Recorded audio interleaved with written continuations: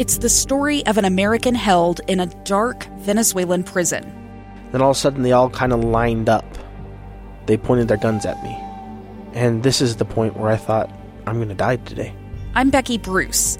I spent a year working on Hope in Darkness, which now has more than 2 million downloads. Find it on kslpodcast.com or wherever you listen to podcasts. Welcome back to Live Mike. We've talked on this program a number of times about silver linings, and I have shared with you that, well, of course, I'm still broadcasting here from home, and that carries with it a number of frustrations, certainly. I don't have the face-to-face interaction each day with my colleagues and friends in the newsroom. Producer Amy and I think we've interacted face-to-face once since, like, the end of March. Since then, it's been video chat every morning and text message and, however, email and such like that. But there are silver linings in all of this. For me in particular, I speak often to you about my little baby Piper. I'm so proud of her. She's my first child, and so it's a new and exciting adventure. Every day brings with it new firsts. And this is, a small little thing, and you understand this certainly as a parent, but because I'm here working at home on commercial breaks, I can run out into the other room and say hello to her. I can kiss her cheek. I can count her toes. We've got this new thing where she's learning how to wave. I can wave at her and see her put her whole body into her wave, and that's an adorable thing. She claps now too. If I go like this, if I clap 1, 2, 3 and say I love you, I love you, she automatically will just look right at me. Her eyes will light up. She'll smile. I'll see those two new little teeth she has, and she'll do her little baby version of clapping back at me. Every day is a joy, and because I'm here at home broadcasting to you from the guest bedroom, I can, as I said, I can go out on commercial breaks and go see that little baby who is my own daughter, and it's a wonderful thing. And there's no real reason for me to share that with you, but I was thinking about it because I don't want to be overcome by the frustrations of broadcasting remotely. I need to remind myself that there is, in fact, bright spots in that as well. I can also go to my own refrigerator and pick up a can of Diet Coke, which I have done here today. Anyway, that was a tangent, which I'm sorry to bore you with, but it means a lot to me. What I want to talk to you now, though, is about a chunk of money. $1,200 to be specific. Many of you have already received $1,200 from the federal government, an economic impact payment, as it's been called. Well, Senate Republicans, as you know, just yesterday agreed to a number of provisions to be included in this newly released HEALS Act. Monday night late, the language of this legislation was released, and in it, well, first off, we already discussed the PPP. Another chunk of money, $100 and some odd billion will be available to qualifying companies.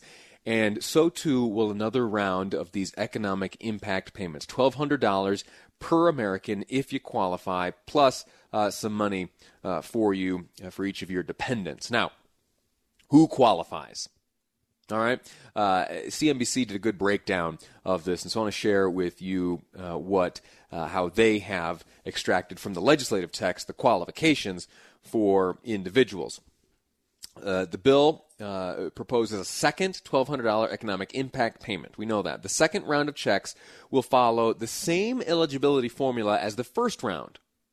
Qualifying individuals earning a gross adjusted income of up to $75,000 per year in 2019, or couples earning $150,000 will receive the full $1,200 apiece, or $2,400 as a couple. And from there, the checks will be reduced by $5 for every $100 in income. Does that make sense? That phases out completely if you're a single person once you get to $99,000 and a couple $198,000.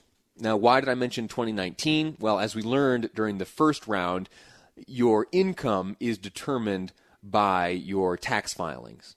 And because, this year, dates change, deadlines change, the last complete data set comes from 2019. or 2018 if you still haven't filled out 19. And so 2019, if you are a single person, you earned less than $75,000, you're getting a $1,200 check. There were some clarifications.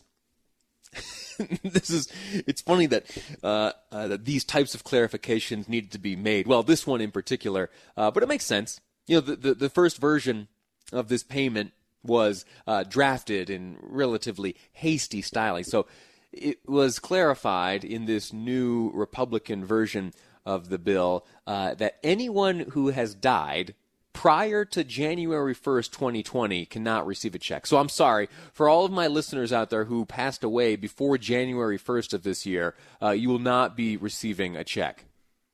All right? Congress, they've learned from their past mistakes and now being very clear on the fact that we are not issuing checks to deceased individuals. All right? I wonder if there's any debate on that. I wonder if there was any back and forth. I wonder if there was anyone who said, hey, listen, who's to say that the benefits you receive from the government should end at death? Who makes that argument? Another point that was made, or another point of clarification that was made here in this new Republican version, is that it also precludes anyone who's in prison.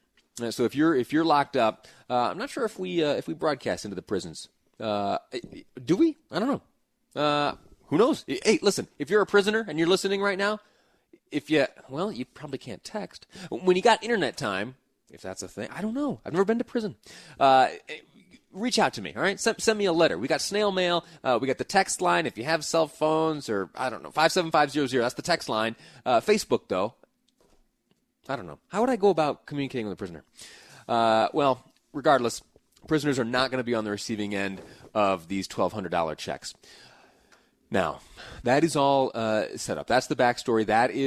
Those are the details as we know them right now, coming from Senate Republicans. Yesterday, when I learned that this new proposal had been agreed upon by the Republicans in the Senate, I knew that it included $1,200. The $1,200 payment to qualifying Americans. And so I went to Facebook and I put very simply this question up there. Do you need another $1,200? Do you need another $1,200? And that word need, in the last segment, you and I went back and forth a little bit about how we define need. In my mind, do you need another $1,200? Would $1,200, an additional $1,200, help me secure food, shelter, and clothing? Am I lacking those very basic needs, and would $1,200 help me bridge that gap? That's the most strict definition that I can come up with. I do know, of course, that there are other elements that require payment, and there are other challenges that prevent those needs from being met. Those needs, as they are more loosely defined. But anyway, I put the question to Facebook, do you need another $1,200? Now I'll share some of the responses. Troy says, absolutely. Anytime I can get anything back from the government that bleeds me dry, I'll take it. And then here's a little explanabrag. However, as normal, I don't ever qualify. So why is that an explanabrag? Well, if you don't qualify for the payments, it means that you made, as an individual, over $75,000 last year, or 150 as a couple. So congratulations, Troy, you're doing very well. Here's Jane says, no, but I didn't get a first one, so I doubt I'll get a second. Maybe the same applies. David here writes, not at the expense of higher taxes. Chazelle says, didn't need the first one. The money should have been distributed more strategically. Carl says, no, I need the government to quit stealing my money in the first place and quit trying to run my life. Desiree says, I'll just use it to improve my property, so it's a write-off because my home is my work.